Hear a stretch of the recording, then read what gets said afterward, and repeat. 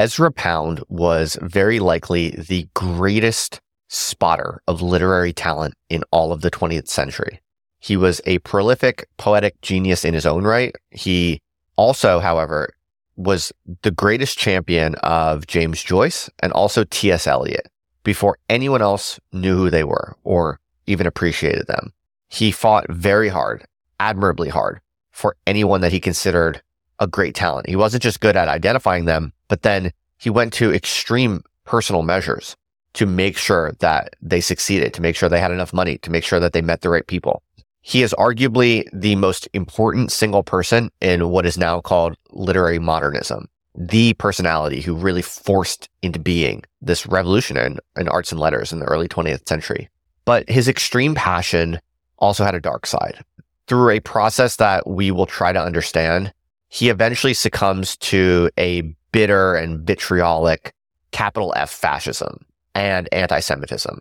And I'm not giving you some kind of social justice virtue signaling here. This is no joke. He literally just decides that he likes Hitler and he speaks publicly and frequently in favor of the Rome-Berlin axis against the United States throughout World War II, at which time he was living in Mussolini's Italy. He did all of these public radio broadcasts in Italy. But he was a genius. There's no doubt about that. I'm not going to make this whole discussion a big morality tale or anything like that. This is just one of the puzzles that we should try to understand. More positively, though, there are, I would say, 4 main lessons that I learned from studying the life of Ezra Pound recently. Specifically, I'm referring to a book I just finished called Ezra Pound, The Solitary Volcano. This is a 1987 book by an author named John Teitel. What's up, everybody? I'm Justin Murphy. This is the Other Life podcast. I'm doing these long, deep dives into the lives of the most interesting and impressive writers to try to learn as many lessons as possible from the greatest writers, and especially who have figured out how to get really free from institutions and from all of the various conflicting pressures that historically are always trying to suck the life out of writers and domesticate them and pacify them. I'd love to hear from you. Let me know what you think. You can reply to one of the Other Life newsletters, drop a message in the community, DM me on Twitter, whatever. I want to hear from you. Let me know if you like this. Thanks, everyone. Peace. So the first lesson that I take from the life of Pound is the importance of having original, specific, critical opinions about art and culture. This was his greatest strategic asset, I think, especially when he goes to London. The way that he gets into the mix, the way that he becomes friends with some of the most important thinkers and writers of the time was primarily because he really did put in a lot of work for many years, studying poetry, studying different languages, and developing unique, specific opinions that people wanted to be around. People found this interesting. People found this intriguing. He had a kind of off-putting personality. He had a lot of bravado, was a bit arrogant, a bit overly energetic. He didn't really fit in, especially into the British manners. So in a lot of ways, people found him irritating, but he had such forceful and interesting opinions that it just commanded a certain amount of respect, and people wanted exposure to that. People wanted to be around that. That was one of the things that I think you see plays out throughout his life. Having truly original opinions that are earned serves him extremely well and is a key element in his force and his success. We'll talk about that in much more detail, and I'll give you some examples with, like, for instance, William Butler Yeats, who was a somewhat older, much more kind of established poet.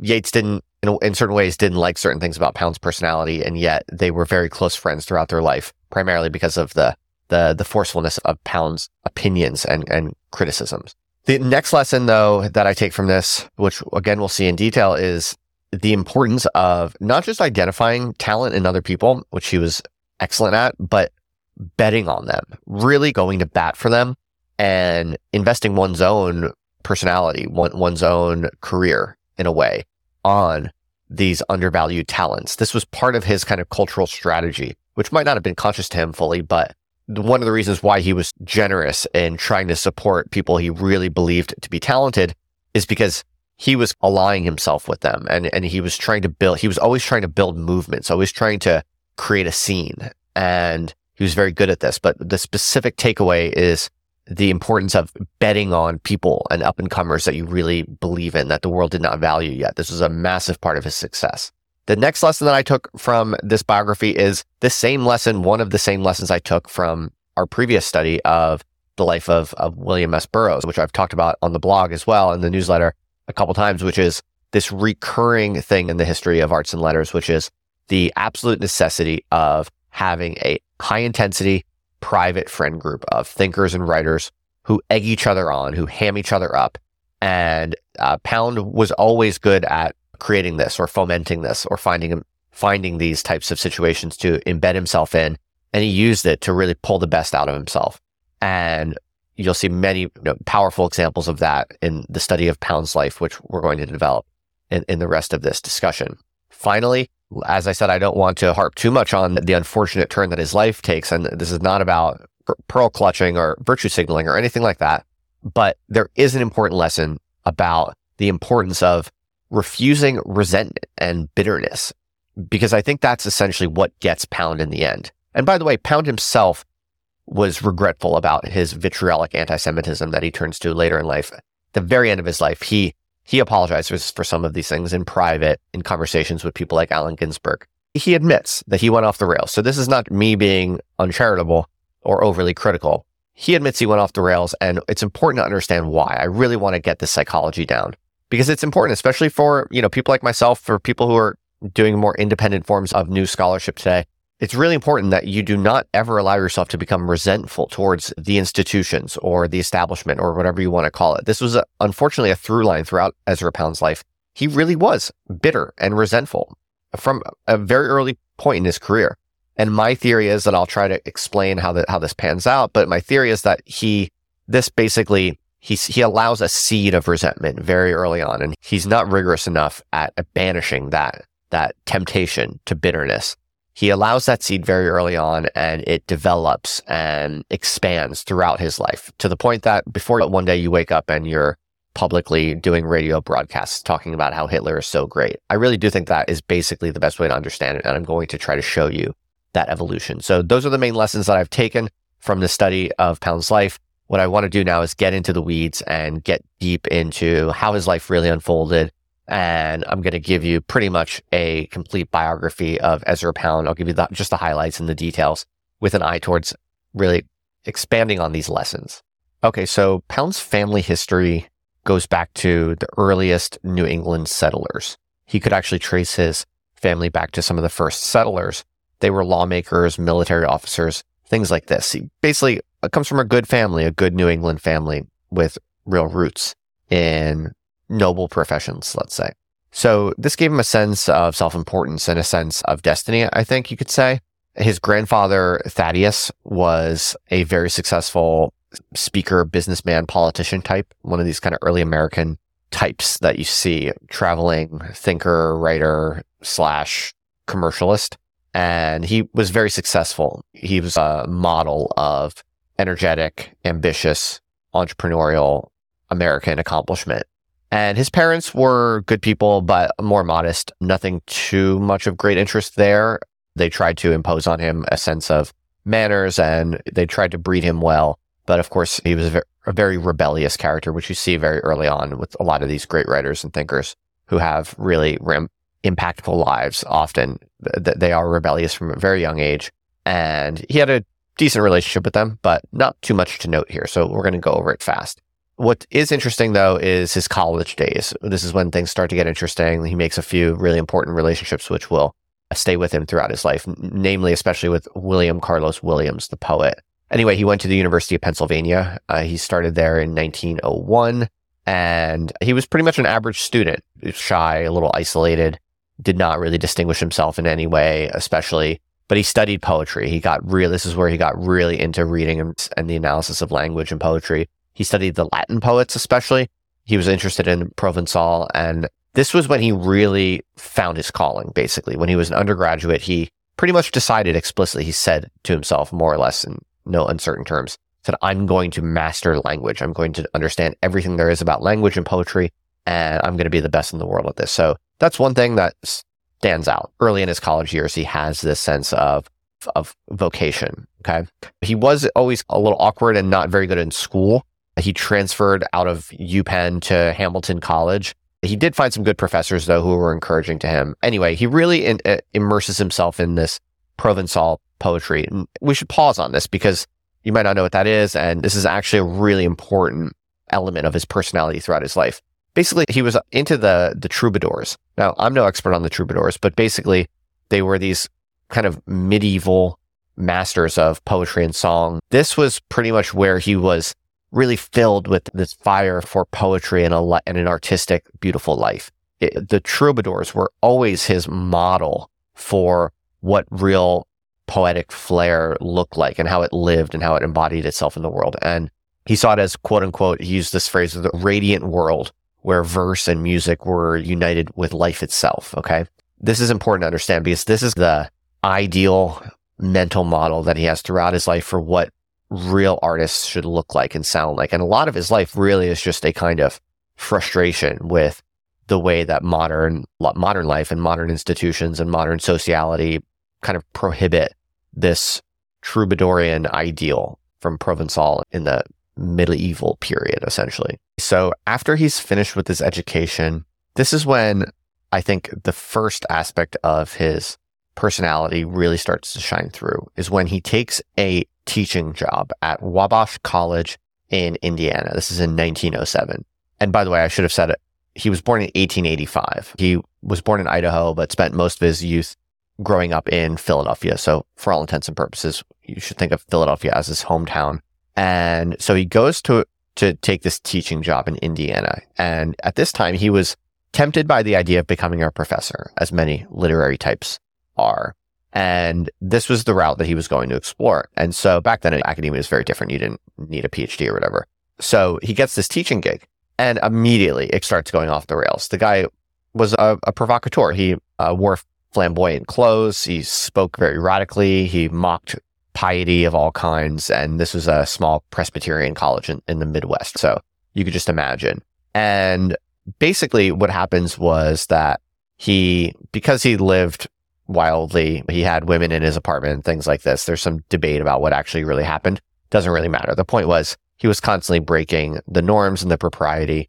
And basically he got fired is what it comes down to. And the reason that this is interesting, though, and very revealing, I think, is because this is where already his first job as an adult, essentially, beginning his career out in the world, he already starts to taste from this bitter fruit of resentment and anger. In his dismissal from the university, he sees himself as beleaguered victim and, oh, the establishment is so stupid and out to get me, and this type of self-talk that he's doing. And as someone who had a long and quite successful, I shouldn't say long, a short but quite successful career in academia, I can say from firsthand experience that this temptation is very strong, right? It's, if you don't fit in, if you just want to live differently, if you want to live a more wild kind of life than a certain institution can permit or allow, it's very tempting to feel like you're a victim. In one letter at this time, he writes, quote, "I'm so damn natural and trusting and innocent," he writes, "that I create scandal about my ways continually," end quote. He also says in letters that universities solely exist to, quote, "perpetuate routine and stupidity," end quote. And this is really just self-aggrandizing nonsense. There are many critiques one can level at all institutions and universities. If you've been listening to my stuff or reading my writing, you certainly know I'm one of the first to do so in many ways. But one has to be super careful about not letting this become a kind of personal vendetta or a feeling of victimization of any kind. Because if you allow that into your heart, even slightly, I'm telling you, it will expand. You have to be just absolutely ruthless about never, ever entertaining the mental or emotional phenomenon of resentment or bitterness towards anyone that you disagree with for any reason, even if you're in the right. Because if you do, watch what happens. Watch what happens over time in Ezra Pound's life. It's not good. All you can do is your own work to the best of your ability under the terms that you want to set. So if for whatever reason, you expressing yourself at your highest ability does not fit into someone else's terms, then let them eject you or choose to walk away. But either way, you're just wishing them the best, and you're going to continue to actualize your own project in your own way to the highest of your ability. And that's really all there is to it. So in 1908, after just a year at Wabash College. Pound leaves for Europe with only $80 from his severance pay. And he arrives in Gibraltar. He meets some people who help get him set up. He spends the summer in Venice, living frugally and writing poems, living the young man's high life. He's pretty prolific. He publishes his first book of poems. It's called Alum Spento. And he moves to London and seeks to establish his reputation. Okay.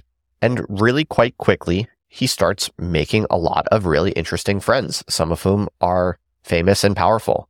He's publishing. He publishes another collection of poems. In late 1908, he secures a new lecturing position at Regent Street Polytechnic. He's struggling financially. He has nothing. He's pretty poor, living in boarding houses, but he's really doing the work and he's really starting to make a name for himself. In April of 1909, he's introduced to W.B. Yeats by Olivia Shakespeare, and he becomes an active part of this poets group led by a guy named T.E. Holm. And this group was basically focused on poetic theory and experimentation with free verse, which at the time was quite provocative. He publishes a quite admired and successful poem called Sesta Altoforte in the English Review in 1909. He meets the famous Ford Madox Ford, who's the editor of English Review in the spring of 1909. He gets interested in mysticism and has pretty much a brilliant, exciting, prolific takeoff to his career as a rebellious new kind of poet from America living in London. And all of this begs the question of how did he do this exactly? It's not that easy to just go to a foreign country and very quickly start getting publishers, getting a teaching position, making all of these really smart and powerful, influential friends, having an active social, intellectual life in this really remarkable kind of way so quickly. How did he do it? And this is one of the big lessons that I've taken from a study of his life, which is the following. Just as William S. Burroughs would have been nothing without befriending Allen Ginsberg and Jack Kerouac, because they gassed each other up, it was when no one knew who any of them were, they sharpened each other's edges, if you will. They energized each other, and they created this kind of private pressure cooker environment in which later, not only would it force them, make them bubble up and over into society, but later that friend group, that friendship was actually the basis for the logistics of publishing and all of that. It was that friendship that made Ginsberg help Burroughs get a publisher and actually help him finish his work and things like that. It's very logistical. It's very practical, this private friendship dynamic. It's a very similar story with Ezra Pound, which really drives home this principle, which is you need to have intense private friend groups. But even this begs the question of how do you get your way into high quality, intense private friend groups of people who are really smart and have a lot to teach you and to share with you and to energize you with. How do you get there? How do you find that? How do you foment that when you're starting with nothing and no one knows who you are? And this is where we get a really interesting insight from how Ezra Pound's career unfolded. And in my reading of his life, there's a very clear answer to how this worked for him. The reason he was able to become so socially rich with brilliant people and energy and publishing opportunities and all of these associated benefits is that he had extremely specific, cultivated, original, and provocative ideas about what poetry should be. Okay? That's the only way to understand how he built the platform and the authority and the social energy that he was able to attract around him and multiply around him. So when he read the work of other people in London, he would go to them and he would give them really honest feedback. And it was real. It was rooted in his studious understanding of the history of poetry. And it was frank. It was aggressive. He would say, this is bad. This line right here should be removed. Or you should change this to specifically this for these 3 specific reasons why. This was the kind of really erudite, but also just opinionated and convicted attitude. He had a personal sense of what beauty is and how to manifest it. And everywhere he went, he would reveal it. If he liked something, he would say, I love that. You have to keep doing more of that. It's perfect for this reason, XYZ. And if he found something that he thought was good, but it was promising, but it had a certain error according to his highly refined sensitivity, he would explain exactly why, and he would be pretty brutal about it. And so this is why for some people, he was off-putting. He was too aggressive. He was even cruel, you could say, at times, very arrogant and cocky, right? Because who are you to say, right? This is one of the reasons why people maybe are not like this as much as they could be or should be, because they feel like, oh, I have no right to tell someone how their work should be, or who am I to say? But that is not the attitude of a truly committed, dedicated, high quality artist or thinker or writer. No, you should know exactly what you think. You should know what is good and true and beautiful. And you should have as original and cultivated a framework on all of those topics as much as possible. And then you should go into society with that, with guns blazing. And don't back down and don't apologize. Don't be unnecessarily cruel or nasty. He maybe sometimes verged on that or made that mistake. But the point is, because he really contributed his honest, cultivated opinions, what it meant was that the really good artists, the really good writers who also were really looking for the truth, they really wanted to hammer their work into the most polished work possible. Those people always appreciated him and they always wanted him around. It was an invaluable asset to have someone like that, because how hard is it to get good feedback? Have you ever asked someone for feedback on your writing? Even if someone's smart, it's just almost impossible to get forceful, aggressive, and educated, serious feedback, critical feedback. And so he was just going around giving it much more than normal people would, and more aggressively and with greater conviction. And so this is, I think, when you look closely at how his relationships unfolded and how his time in London kicked off so brilliantly, the impression I get is that this is why. Okay. So that's the first lesson. Cultivate your honest, genuine, studied opinions and perspectives on what is good and what is not good in art or writing or whatever your domain is. And then don't be shy about it. Be confident and try to help people aggressively. Try to tell them what's not good. Try to tell them what is good and explain exactly why. And don't back down and don't apologize.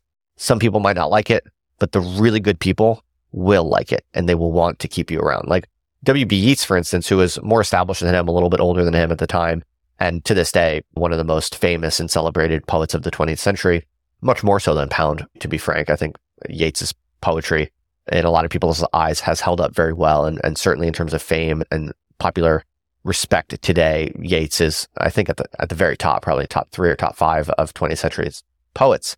At that time, Yeats was inviting Pound to his cottage in the summer months. Imagine moving to a foreign country and you're just hoping to meet someone who you really admire, someone who's really great in whatever your domain is. And imagine they don't even necessarily like certain things about you. They find you a little over the top, a little too much bravado, a little bit of arrogance or anger. There's certain things about you that they don't necessarily love because you're a wild, prickly character.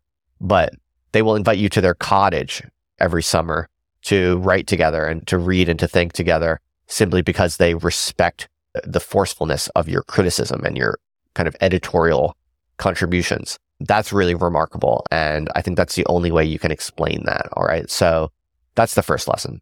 Okay. So he's in London. He's meeting everyone. He meets Ford Madox Ford, who again is a little bit older, more established, very respected. He was the editor of a journal called the English Review. And something you notice reading this biography is at this time, there were just a ton of little reviews. One of them was actually called the Little Review. That comes a little bit later, but there's all these little magazines and journals, and they're very independent, bootstrapped projects. They generally don't make a ton of money, but this is where all of the smart people were publishing, and this is how it worked. So in spring of 1909, he appears in the English Review. Ford Madox Ford published some of his poetry there, and that was alongside major writers like Joseph Conrad and H.G. Wells. So this was kind of a step up for him. Basically, he's doing quite well in terms of his career, in terms of getting his work out there and getting recognition and getting into the mix. And one of the things that really strikes me at this part of the story is pretty much the next lesson that I want to get right into, which is something we've talked about before, but it comes up differently this time. This idea of the private, intense private friend groups. It's different in the case of Pound than it is in, let's say, the case of William Burroughs, which we talked about last time, or the Dinner Club of Samuel Johnson, which I wrote about in a newsletter a few weeks ago. What's unique and special about his conviviality, Ezra Pound's friendships, and the way that he forged these relationships is that he did it with a much more aggressive and purposeful attitude. He was always trying to start a movement. He always wanted his work to kind of become a brand with other people. He wanted to lead a school of thought and have disciples. This was always kind of the way that he thought about it. He wanted to take the world by storm. And this is very different than something like The Beats or Samuel Johnson's Club, which I wrote about as really being much more modest and humble. The trick there that really worked for those groups, I think, and for many other private social intellectual groups in the past, is that you're actually not trying to impress anyone. You're not trying to make a movement. You're not even really trying to do anything for anyone else in any way at all. You're trying to truly and sincerely just gas each other up and create intrinsically valuable work and energy within the little pressure cooker. That, I think, is a very healthy model, and that often works very well. What Pound did was very different. He had a much more ambitious and publicly oriented mind. And frankly, I think it really shows the case for the modest private friend group model, because I don't think it works out very well for Pound in the long. It doesn't really make a dent. And I want to explore two case studies you've probably heard of. One is the school of thought that he's associated with sometimes, for those who even still remember it, which is called imagism.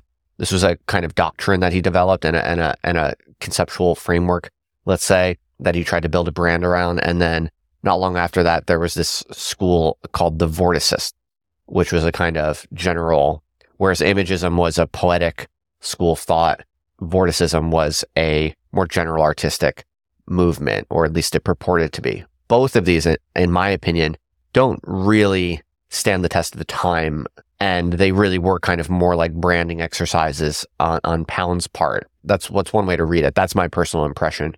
Maybe scholars would disagree with that, or maybe there's something I'm not fully seeing, but that's my impression. But let me tell you about these two efforts, because they're interesting and they teach you a lot about some kind of tactics and ways of thinking about this sort of thing. So although I don't think that trying to make a branded movement that you sell to the world with you and your buddies is the best play, I don't think that really is the best move, to be clear. Nonetheless, there's some fascinating little insight that we can extract from how he did this kind of thing. And also it's kind of funny, or really kind of, it's interesting and kind of inspiring in some other subtle ways. Let me show you what I mean. So what's interesting about the idea of images, although it does convey his poetic philosophy in a compelling way, and that's cool. Basically, real quick, the TLDR on imagism is that basically Pound was against the romantics. This is the big opposition, is you think about like Wordsworth or something like this. The great English romantics, it was all about passion and feeling. And for people like Pound and T.S. Eliot, the romantic tradition was just decadent. It was a bit absurd and ridiculous. All of this gushing of emotion, basically. Pound and Eliot and people like that wanted to do something different. That's the main foil against which you should think about the poetic spirit of Pound. For Pound, the idea of imagism refers to trying to just basically create objective, forceful images that are not sentimental. It's not trying to teach you something, or it's not trying to, create some sort of romantic story that fills you with passion. It's not trying to, gush about the individual author's emotions or experiences. It's trying to use words to create the most forceful image in the mind of the reader, where the image itself produces a sensation, essentially. Now, I'm not a poetic scholar by any means. I don't pretend to be, but that's a very quick and dirty TLDR, just so you know. So the point here, though, that I want to tell you about is that the way this school of thought technically was launched or created in a kind of explicit way was really just sort of off the tip of his tongue. Basically, what you do as the publisher is you're taking people who are famous and respected, and then you're using their prestige to kind of smear it in on top of newer people who no one's ever heard of, to make them seem cool and prestigious as well. And so as the publisher, you're trying to play this game where you're basically peddling influence and prestige, and you're trying to take what's already popular and then control the perception of what's going to be popular and what is considered good. Okay.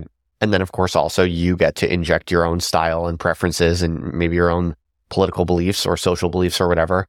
And that's kind of the fee that you extract for doing the organizing and the coordinating and the editing. And so this school of thought known as imagism, which maybe appears on a Wikipedia page or something like that, was really just a fabrication of this politics of publishing. It shows you Pound's personality in a way, his very aggressive personality. The first time the word imagist ever appeared in print was when he signed it next to the name of another author on their behalf without their permission, as far as I could tell, as the editor of this poetry journal called Poetry. This was a lesser known female poet named Hilda Doolittle, who he goes way back with. He had a personal relationship with her for a long time. But, he's getting poems submitted from W.B. Yeats and other famous people. And so he's got this power. He's got this cultural capital, right?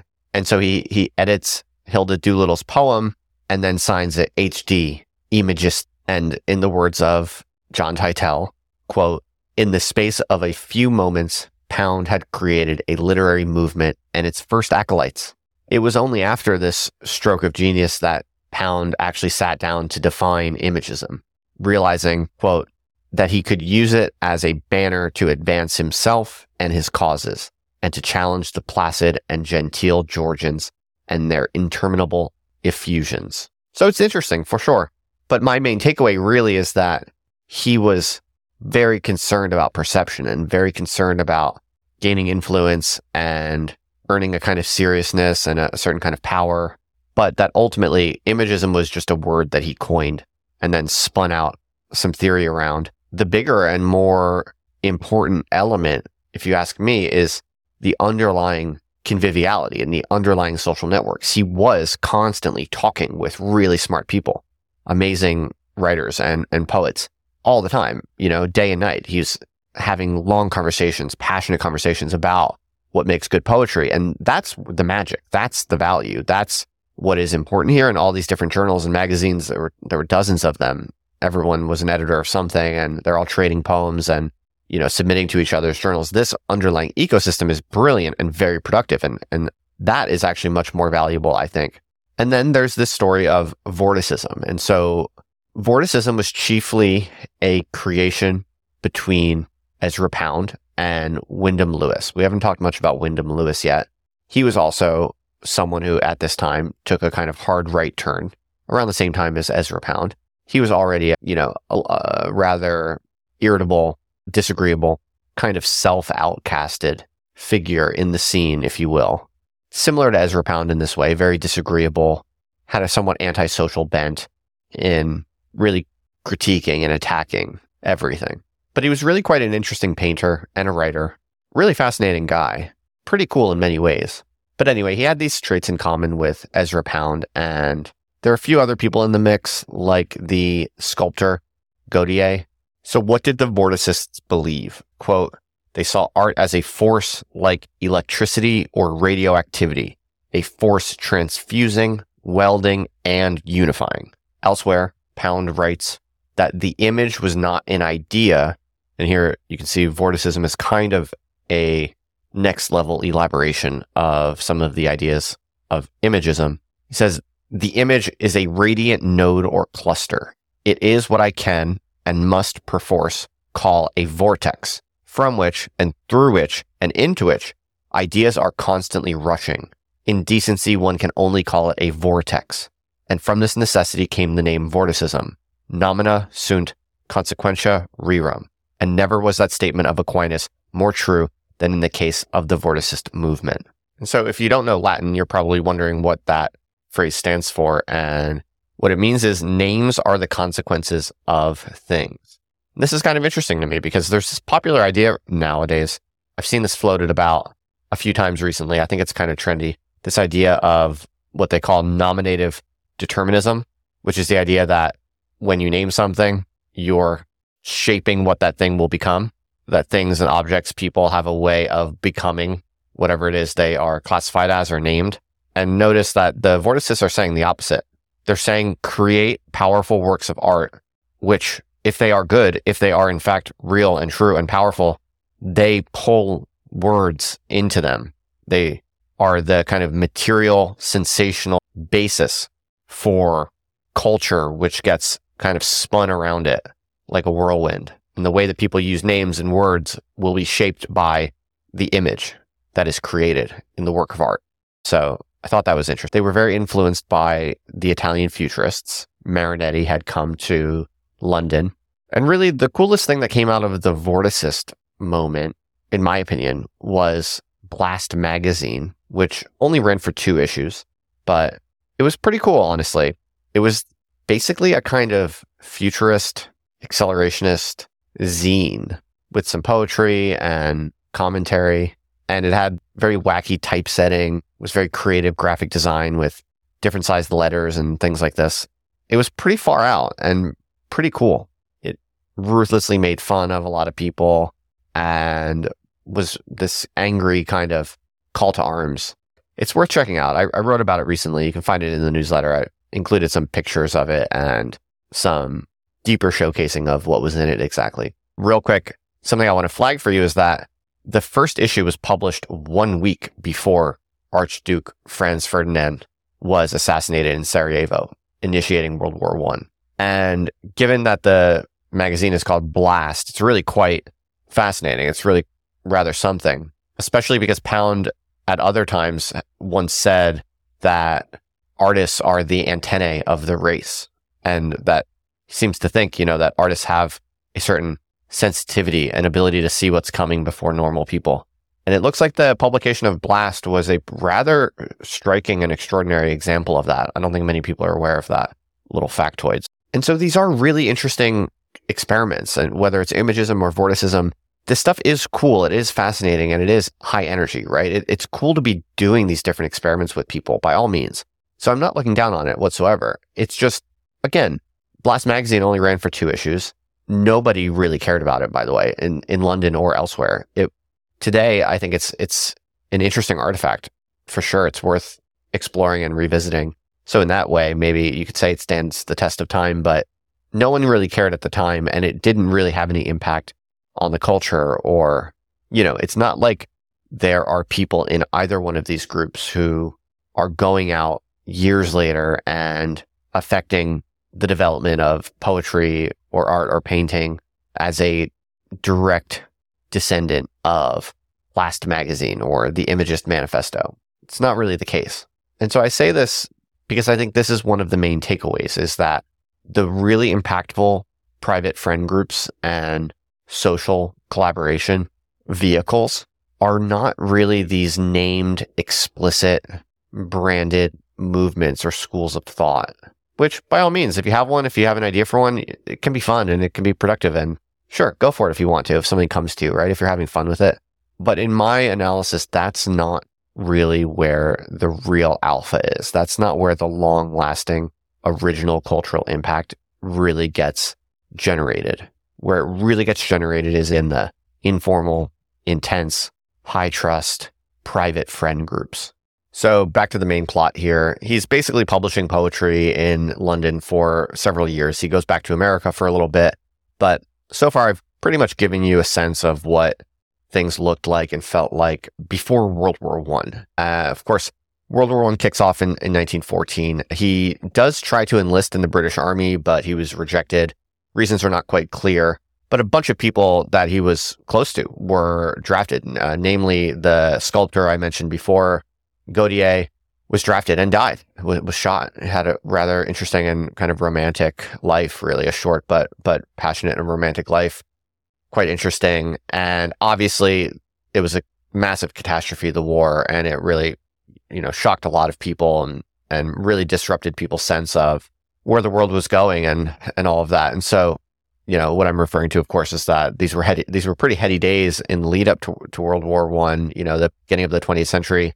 There's a lot of new inventions, a lot of excitement and seeming progress. And then this war just, led to the slaughter of so many people with these new weapons. And you probably know the cartoon history here. I don't need to repeat it, but it was just really striking and surprising to many people just how insanely devastating these new technologically sophisticated weapons would actually be when they were deployed on the battlefield. And so 1914 was the whole war until 1918 was a massive kind of disillusionment and disruption to people's attitudes and ideas and relationships and networks and everything. So everything obviously gets uprooted there. But one of the interesting implications is that Pound's income from poetry took a shock. And so he had to get a little bit more creative in terms of making money with his writing. And this is when he begins to turn a little bit more towards journalism. And even Blast Magazine was one of his first forays into commentary kind of writing, different than poetry proper. With World War I, he goes a little bit deeper into journalism. And I think it's fair to say this is not his strong suit. He has an aggressive, opinionated nature. But as we're going to see, this path to observing and commenting on social and political issues, it was not his expertise, right? He spent his entire young adulthood studying poetry, and he set out to be a great poet.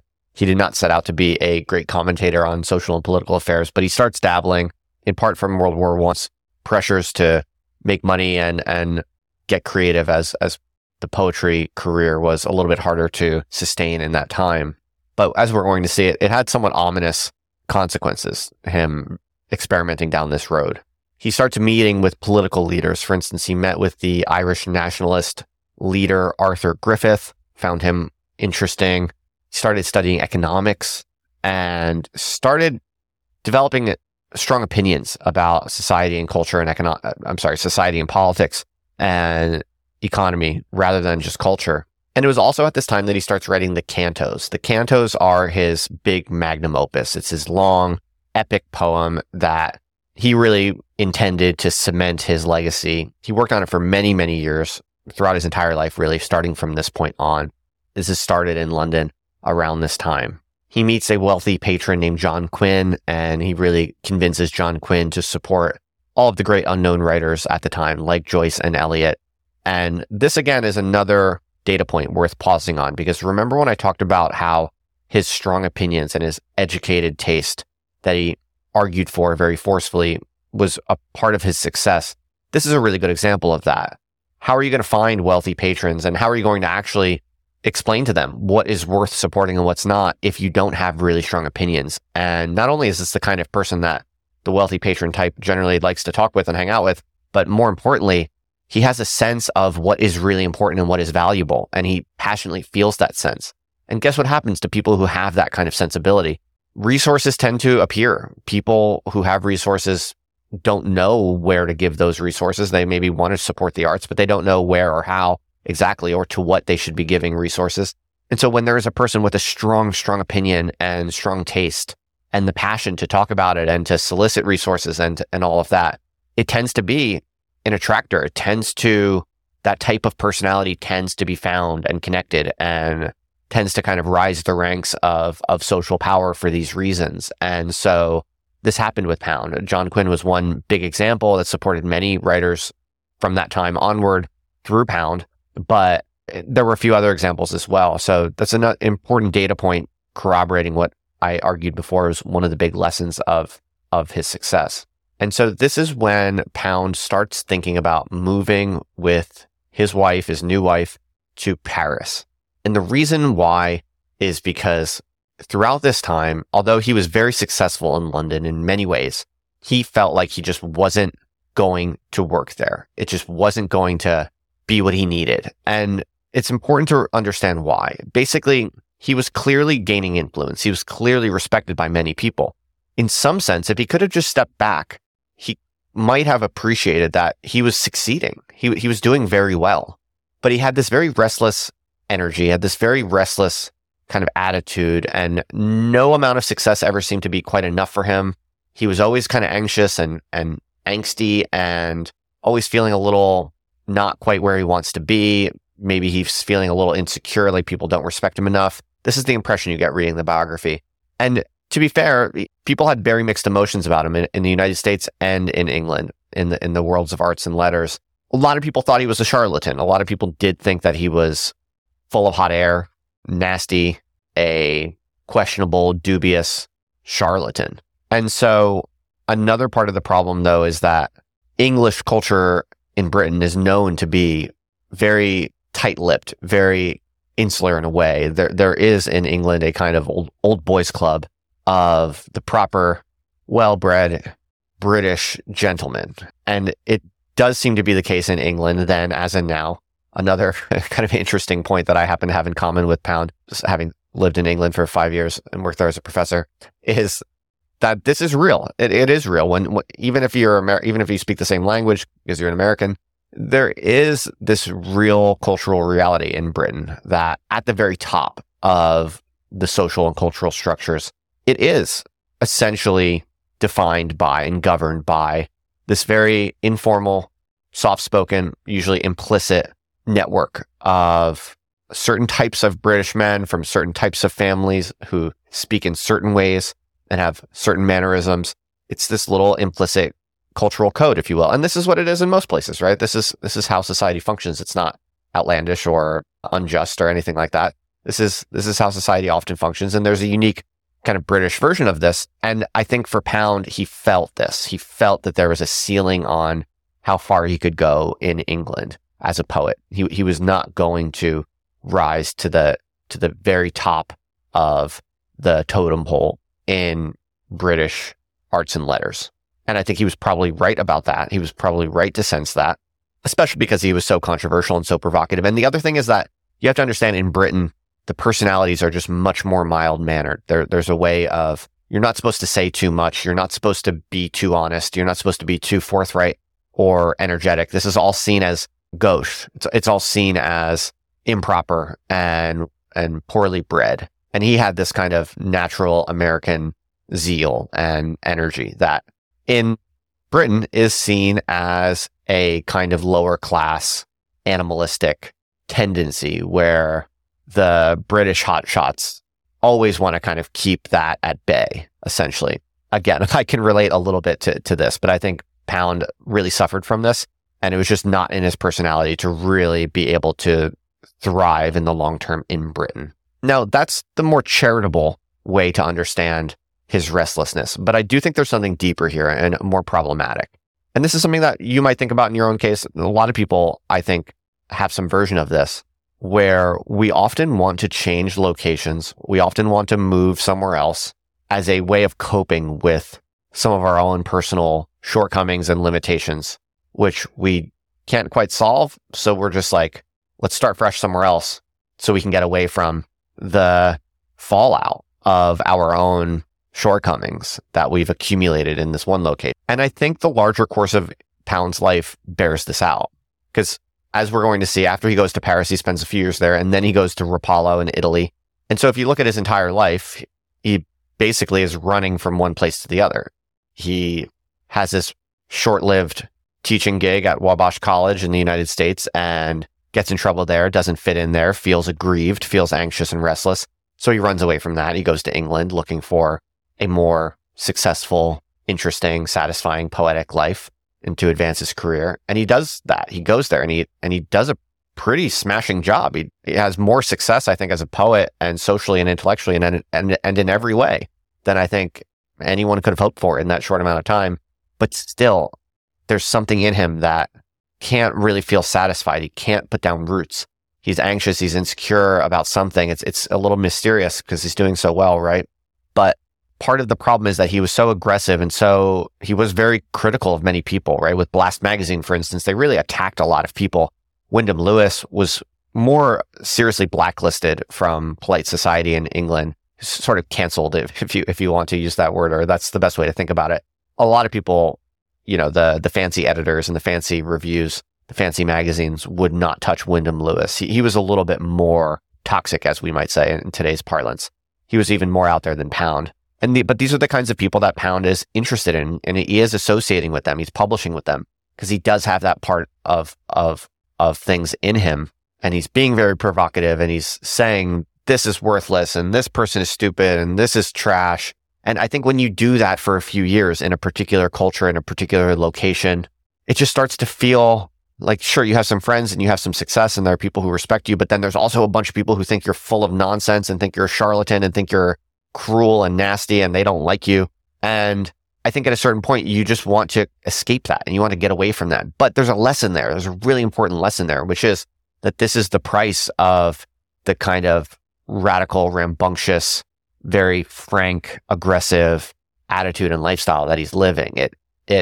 The lesson here is that you want to always speak in a way that you can be content with everything you say, potentially for the long term. You shouldn't feel like you have to leave a location because of the mixed emotions and the mixed relationships and attitudes that you've accumulated in that node of the network. I think that is an important lesson here.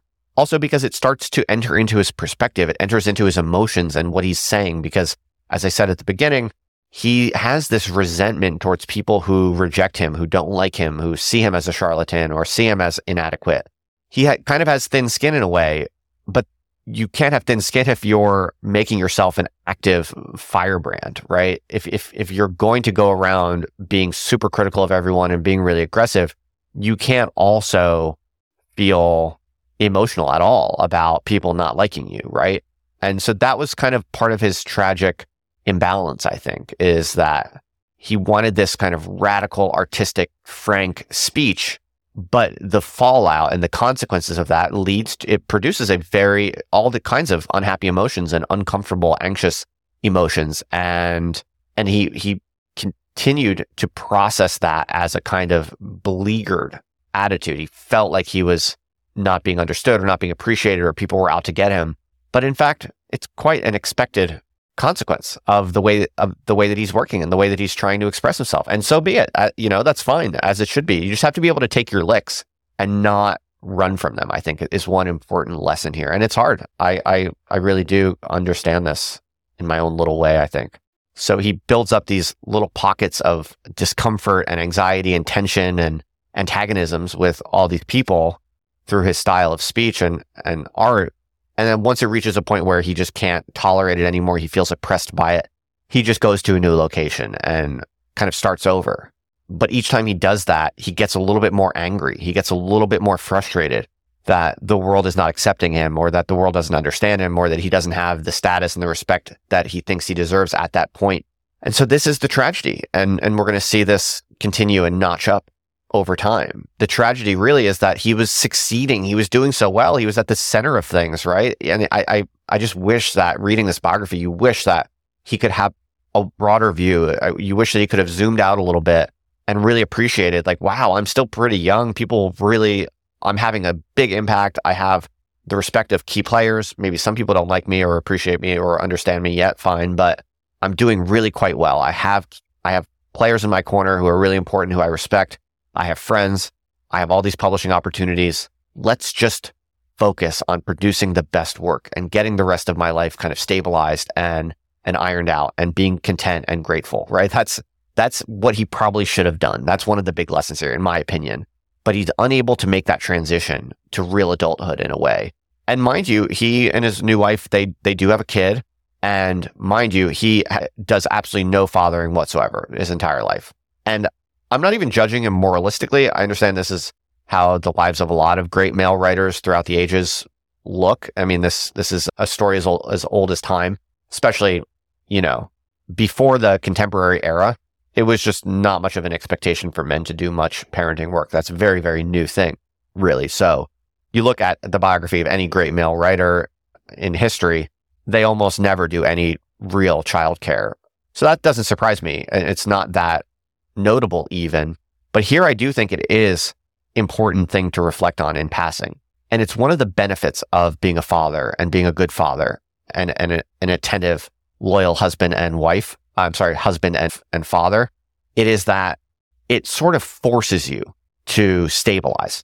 You really don't have much of a choice. You have to calm down just a little bit. Ideally, you've built your life up enough to give yourself some freedom and to give yourself a material basis for continuing to take risks and continuing to speak frankly and to express yourself creatively.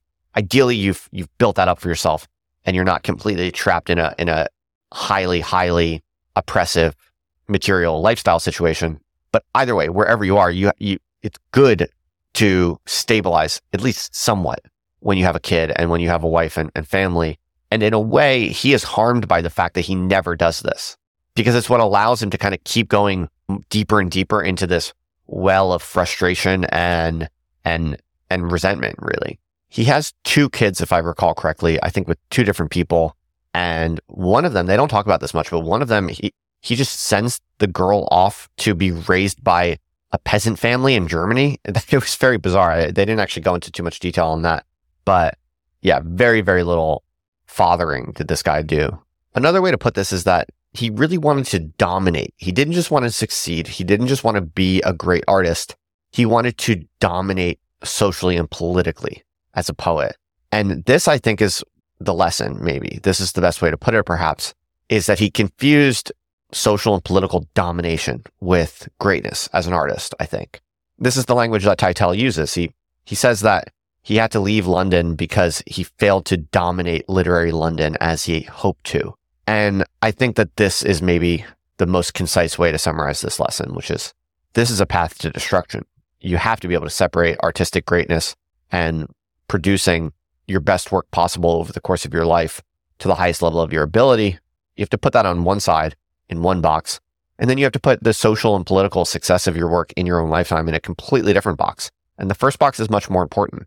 And if you ever confuse those two or tend to believe that the second box is more important, you are probably going to tend toward a trajectory like Ezra Pound's, which we're about to see now starts to get darker. So I'm going to go fast through the Paris years because it's not that interesting from our perspective. The main interesting thing is that he meets a lot of cool people. Again, the guy got to meet pretty much all of the great artists in Europe in this time period and many in America as well. But really the next great turn of his life is when he gets infatuated with Mussolini and Italy and moves to Italy. Real quick though, so he leaves England in 1920. That's when he goes to Paris and he meets everyone. He meets Gertrude Stein. He meets the Cubists like Picasso and Chirico and Delaunay, Picasso, Stravinsky, Miro. 1922 is the year that Ulysses and The Wasteland are both published. For many people, this is kind of the year of literary modernism. The Wasteland, of course, being Eliot's magnum opus. And by the way, the Wasteland is dedicated to Pound. And, Pound is feeling envious. He's feeling jealous. He even testifies to this in his letters. He's working still on his cantos, which in his mind would be as great as Ulysses or as great as The Wasteland and remembered just as well. But he's not really working on them as hard as he could. He's not really making progress on them. And I don't think it's a coincidence that at this time he's becoming more elitist, more messianic in his judgments and writings. And he becomes increasingly political. He really starts making political and economic endorsements. At a certain point, he will become infatuated with this economic political philosophy known as social credit. It's been completely passed over and no one talks about it today, but I suppose it was a somewhat trendy idea. I did not look into it too deeply. It's almost something kind of like modern monetary theory, a little bit. And basically, he just becomes obsessed with this idea that the government, through strong control of the economy, can pretty much solve all of these different problems. He becomes infatuated with this one particular theory and starts shilling it everywhere, pretty much. He becomes absolutely fixated on it. And all of his poet friends are kind of like, dude, you're getting sidetracked. This is like, focus on your poetry, dude. But it does seem to be that his increasing infatuation with politics and with social and economic control is linked to his envy and his jealousy, I think, because these things are kind of ratcheting up at the same time. And the lesson here would just be, don't allow yourself to be envious of others. This is just old-fashioned Girardian mimetic trap, just don't allow for that. And of course, 1922 is also the year that Mussolini marches on Rome. And also at this time, many of the radical artists are becoming increasingly left-wing, right? So if you think of Surrealism, for instance, Surrealism is increasingly tied up with the Communist Party. Pound meets Tristan Tzara, who conceived of Dada. He meets Brancusi. He's very impressed by Brancusi. And he also meets Lincoln Steffens, who was one of the American writers who would become very infatuated with the Soviet Union and Stalin, or Lenin rather. Anyway, the more admirable trait of Pound's, which he continues in his Paris years, is that he is militantly, ruthlessly attentive to the writers that he believes in, continuing to support them and doing everything he can for them. And in fact, what I'll leave you with before we move on to Ezra Pound's fateful turn to capital F fascism in Italy is a kind of eulogy for Pound's Paris years. And this is from Hemingway, one of the many people who Pound got to know. Here's what Hemingway has to say at the time that Pound is leaving Paris. He says, quote, "So far we have Pound the major poet devoting, say, 1/5 of his time to poetry. With the rest of his time, he tries to advance the fortunes, both material and artistic, of his friends. He defends them when they are attacked. He gets them into magazines and out of jail. He loans them money. He sells their pictures. He arranges concerts for them. He writes articles about them. He introduces them to wealthy women. He gets publishers to take their books. He sits up all night with them when they claim to be dying, and he witnesses their wills. He advances them hospital expenses and dissuades them from suicide. And in the end, a few of them refrain from knifing him at the first opportunity." So that's very well put. He was weirdly generous with his time and energy doing all of these things that Hemingway talks about. And how is he rewarded? Well, he did have some loyal friends to the bitter end. Even after he's completely disgraced for his associations with Hitler and Mussolini, even after that, he does still have a few friends who will go out and see him and take him out to dinner and things like that. And even defend his honor as a poet. And you have to figure that's really only because of this underlying generosity of spirit that he does seem to practice materially when push comes to shove. So he could be an ass. He could be an excessive firebrand and kind of nasty interlocutor in many ways, but he was, at the end of the day, always extremely generous where rubber hits the road. And he always did more than anyone could be asked to do to support the artists he believed in. And here Hemingway is testifying to that in his Paris years. So this is the paradox of Ezra Pound, consistently throughout his entire life, more generous and passionate and supportive of the artists he admires than anyone you can really think of ever, at least that I'm familiar with. He really was remarkably admirable in this regard. And it was often, silent too. It was private. It was not necessarily publicized. He wasn't looking for credit, and he often didn't get much credit. He probably had some strategic political motivation in a way. He knew that these things were part of a political network in a way, implicitly. But nonetheless, he was really quite a saint in this dimension. And at the same time, he's harboring this nastiness and this frustration and resentment, which is really going to come full force when he moves to Rapallo, which is the next part of this story. Okay, so he and his mistress, Olga Rudge, moved to Rapallo in 1924. He brings his wife also as well, of course, and the mistress and the wife know about each other, but it's kind of just an awkward affair, essentially. It's a little complicated, doesn't strike me as worth getting into for this podcast.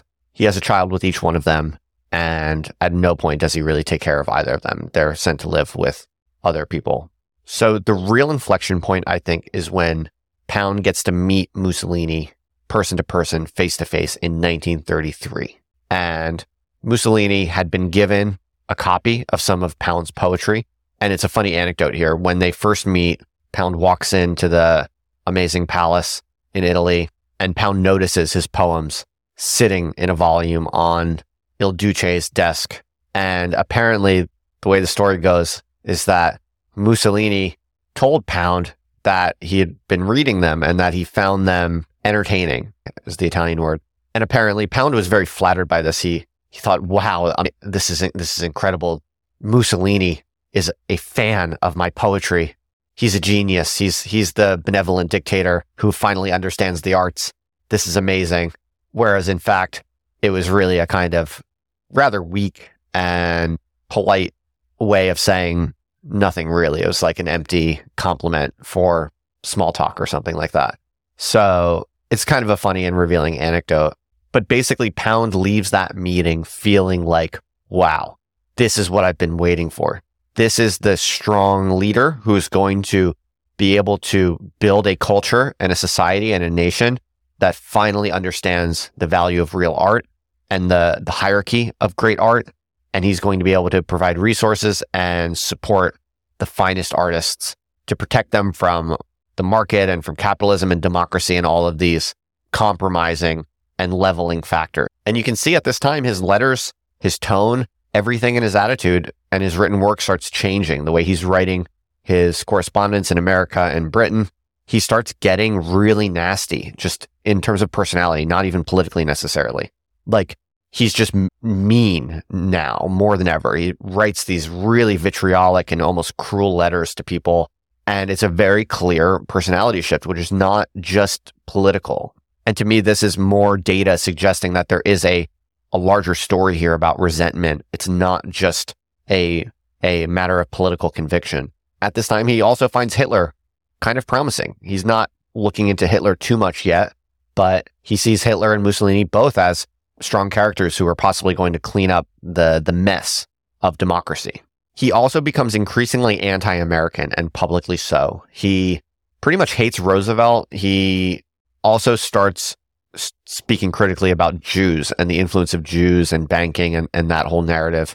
He calls Roosevelt Rosenstein, kind of mocking him as being controlled by the Jews. And this is when the anti-Semitism really starts to kick in. So he's now writing for some fascist publications in Britain. Of course, there's the rise of Oswald Mosley and the British fascists.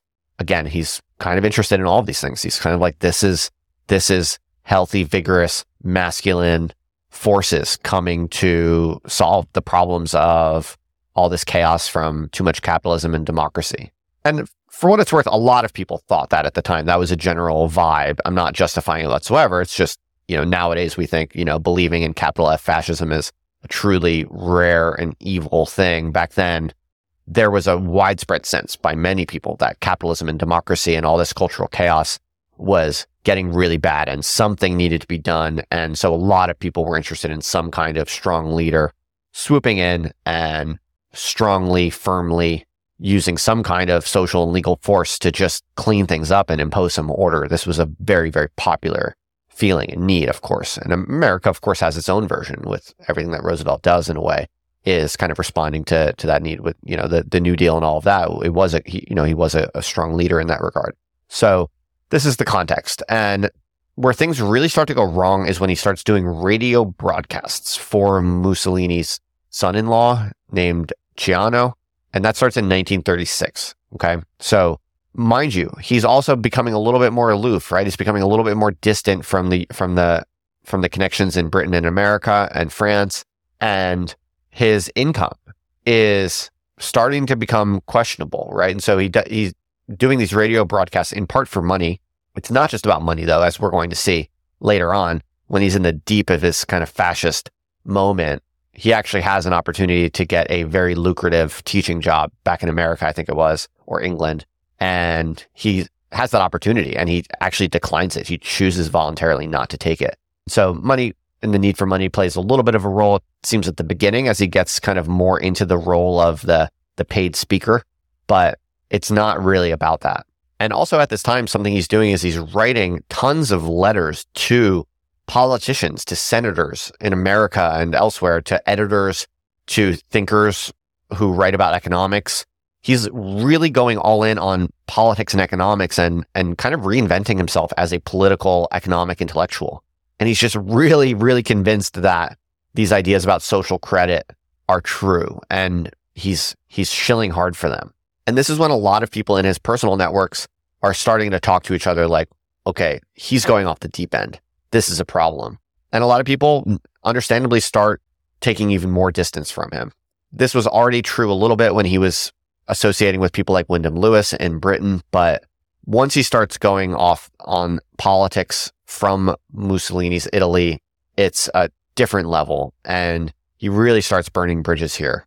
And here you can watch a kind of downward spiral take place. It's a kind of cybernetic process. It's a feedback loop.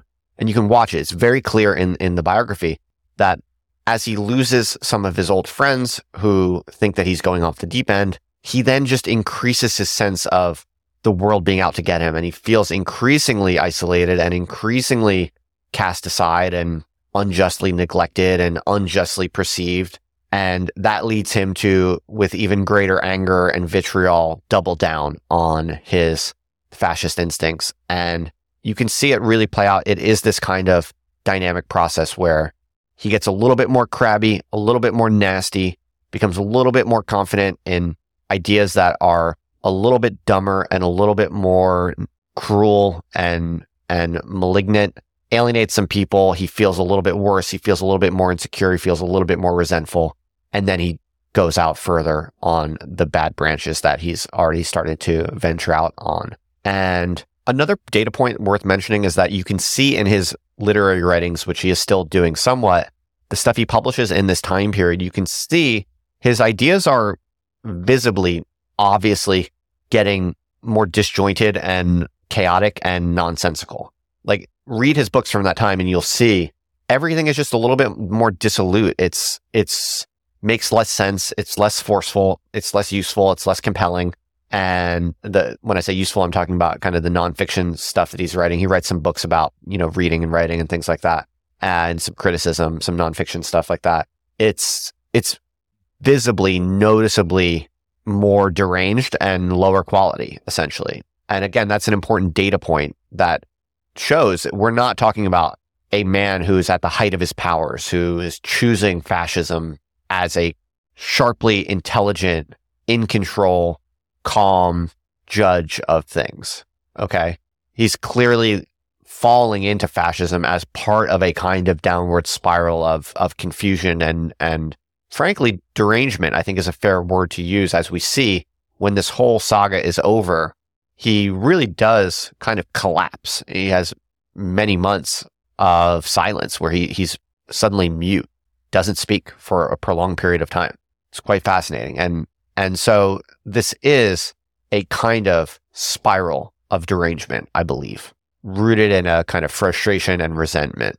And the final thing I'll say, in the interest of being comprehensive, is if you go and look at what he's saying during World War II in these radio broadcasts from Italy, it is pretty nasty stuff. It's hardcore anti-Semitism. It's hardcore, basically speaking very ill of the United States and speaking very favorably of the Berlin-Rome axis.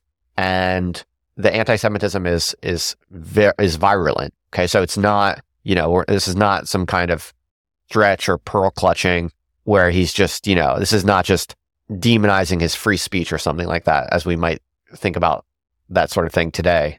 No, this is like, he goes hardcore into capital F anti-Semitic fascism, and he's shouting it from the rooftops publicly and aggressively throughout a international conflict where his home country, the country of his citizenship, is a combatant, and he is preaching against them aggressively.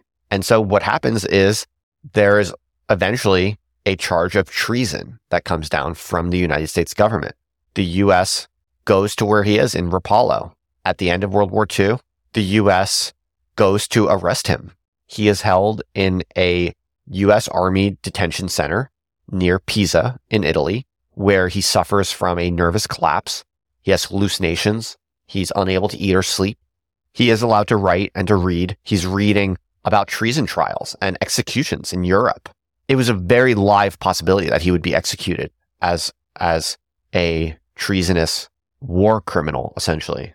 And at this time in Pisa, he starts writing what are now called the Pisan cantos, which are actually some of his most interesting poems. I mean, this is a deep, unique part of his life here. And the Pisan cantos are really quite interesting for this reason. They show a lot of just pain and suffering and defeat and isolation. And so he's kind of shuffled around. It's a bit of a convoluted legal story, but basically where rubber hits the road, he is airlifted to Washington, D.C. in November 1945 for a treason trial. And specifically, he's facing a treason charge for the wartime broadcasts. And basically, there's this debate among his few remaining friends and the legal counsel about how to defend it. A lot of people just his friends saw him as kind of a tragic clown, that this was just a kind of absurd, tragic comic development, and that he was not malicious at all. That was one perspective. Plenty of people thought he absolutely deserved to hang, and he very well could have received the death penalty. And so the way it finally pans out is that he was able to receive a judgment of being unfit to stand trial due to mental illness. So essentially a kind of insanity defense. And the story background is kind of interesting because the legal players who were behind this really were people who respected Pound as an artist. And I won't go deep into it, but basically there was a sense from some activist lawyers that this was a great mind. He was a great artist. Sure, he went off the deep end, but he did not deserve to be hanged. And so the defense was basically organized and resourced by this little network, really, of sophisticated, erudite lawyers who basically wanted to protect an artist from dying, from being killed.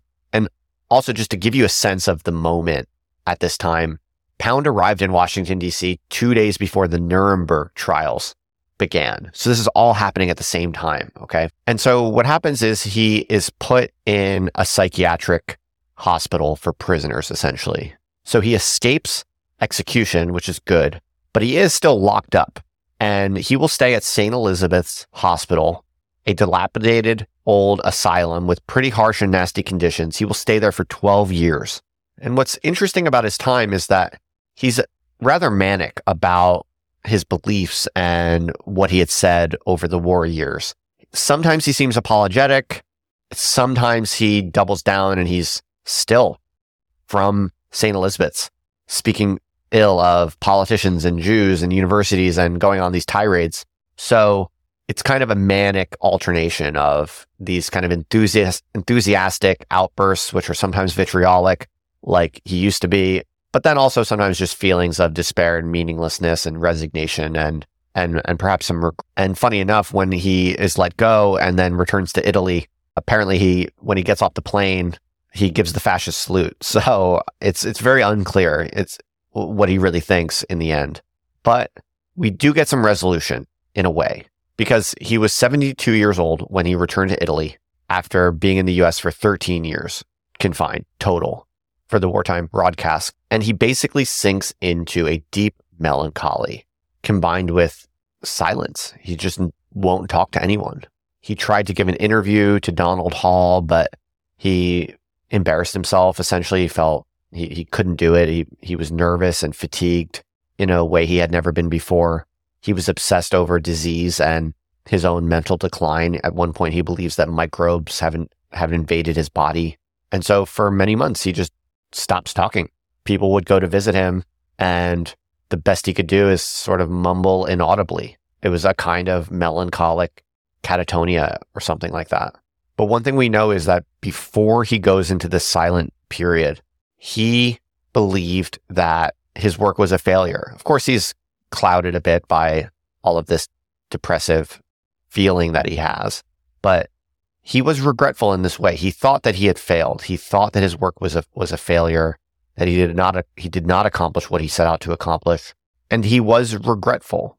So I'm not imposing my judgment when I tell this narrative about him coming to this tragic end, which in my view, in reading the biography, was really a long process that started with certain attitudes that he allowed into his soul at a very early stage of his career. It's not really me judging. I'm not trying to judge, and I don't think I'm being too harsh. When I say this, it's in respect to his own judgments that he comes to at the end of his life. He does finish the cantos, and in fact, at the very end of his life, he will read a postscript to the cantos where he regrets talking about usury and blaming usury as a cause of his lack of focus. He takes responsibility for this and pretty much cops to the fact that a lot of his political anger and political frustrations and the various individuals and entities that he raged against, he takes ownership of the fact that a lot of that was a kind of cope for his own struggles, his own inability to focus, or his own inability to work at the level that he sought to work at. So these are his words, not mine. And in my view, most importantly, or most revealingly, after this period of prolonged silence where he's unable to talk to anyone, he does at one point tell Allen Ginsberg, of course, a famous poet in his own right, who we discussed in passing in the previous episode on William S. Burroughs. He tells Ginsberg is quite a fan of Ezra Pound, and Ginsberg goes to visit him. And Ginsberg is a Jew, and Ginsberg, free spirit himself, certainly no social justice warrior. He doesn't really care that much. I mean, I'm sure he cared, but the point being, he respected Ezra Pound for his genius as a poet. And in Ginsburg's view, that was more important than anything, which is why he would go and see him and spend time with Pound, despite his infamy. But in this meeting between Ginsburg and Pound admits explicitly to Ginsburg that his anti-Semitism was a mistake. And this is from one of the most intransigent people of the entire 20th century. Pound is never going to say something like this unless he meant it. This is certainly not being polite. The guy spent his entire life refusing to be polite. He's not going to say this just to be nice or to hopefully, make it so that one person or a few people, doesn't think he's a bad guy. When he says this at the end of his life, I believe him. I think there's every reason to believe him. And so this is just very fascinating to me that at the end of it all, this life of just absolute defiant, somewhat resentful, but nonetheless defiant intransigence against all currently existing institutions, he does accept in his own terms publicly that he went off the rails, and he admits it. And he was sorry for it. For me personally, I'm not interested in judging him. I am inspired very much by his poetry and by his work, by his spirit, by this radical fire that drove him, and the courageousness and the will and the determination and the perseverance, the zeal. I love all of this about him. I find his life to be absolutely fascinating and in many, many ways admirable and inspiring and filled with positive lessons about the role of the poet in society and how to live a meaningful, durable, long-running life of radical ideas and creative spirit. He's really in so many ways a source of inspiration and a source of knowledge and a source of many lessons in this regard, which I hope I've cataloged well for you in this discussion. But also, he's a great lesson as well about what not to do. And I think that's as good a way to contribute to the development of world history as any other kind of lesson you can impart to someone, as long as you're able to confront it at the very end, as long as you're able to account for things coherently and honestly. Even sometimes the biggest mistakes you make can be lessons for other people. And I think in this case, it's no disrespect to Ezra Pound to point out that he did make a massive mistake. And one of the most defining elements of his entire life was essentially one big mistake, a long-running, slowly spiraling kind of mistake, which at the end, quickly spirals. I do think that that's one of the most important lessons to draw from his life, what not to do, to never allow even the little tiniest bit of resentment or bitterness into your heart. Because I do really believe, and I think his life shows very clearly the dynamics of this, if you do allow that seed into your heart, it is inevitably going to grow and expand, probably exponentially, probably with disastrous consequences in the long term if you let it continue growing. And so I think even he recognized that, and it's no disrespect to him to make that a major part of this story. I tried to be fair about his genius and his brilliance and his other talents and his accomplishments. But that at the end of the day is the most important lesson here. It's what not to do. And I hope you found this useful. I hope you found this interesting. I hope this taught you a few things or gave you some food for thought or some inspiration in your own work and what you're trying to do with your own life. So I would like to leave you with some very powerful words that Ezra Pound spoke while he was awaiting trial in Washington, D.C. This is in 1945. He says, quote, "If I ain't worth more alive than dead, that's that. If a man isn't willing to take some risk for his opinions, either his opinions are no good or he's no good." End quote.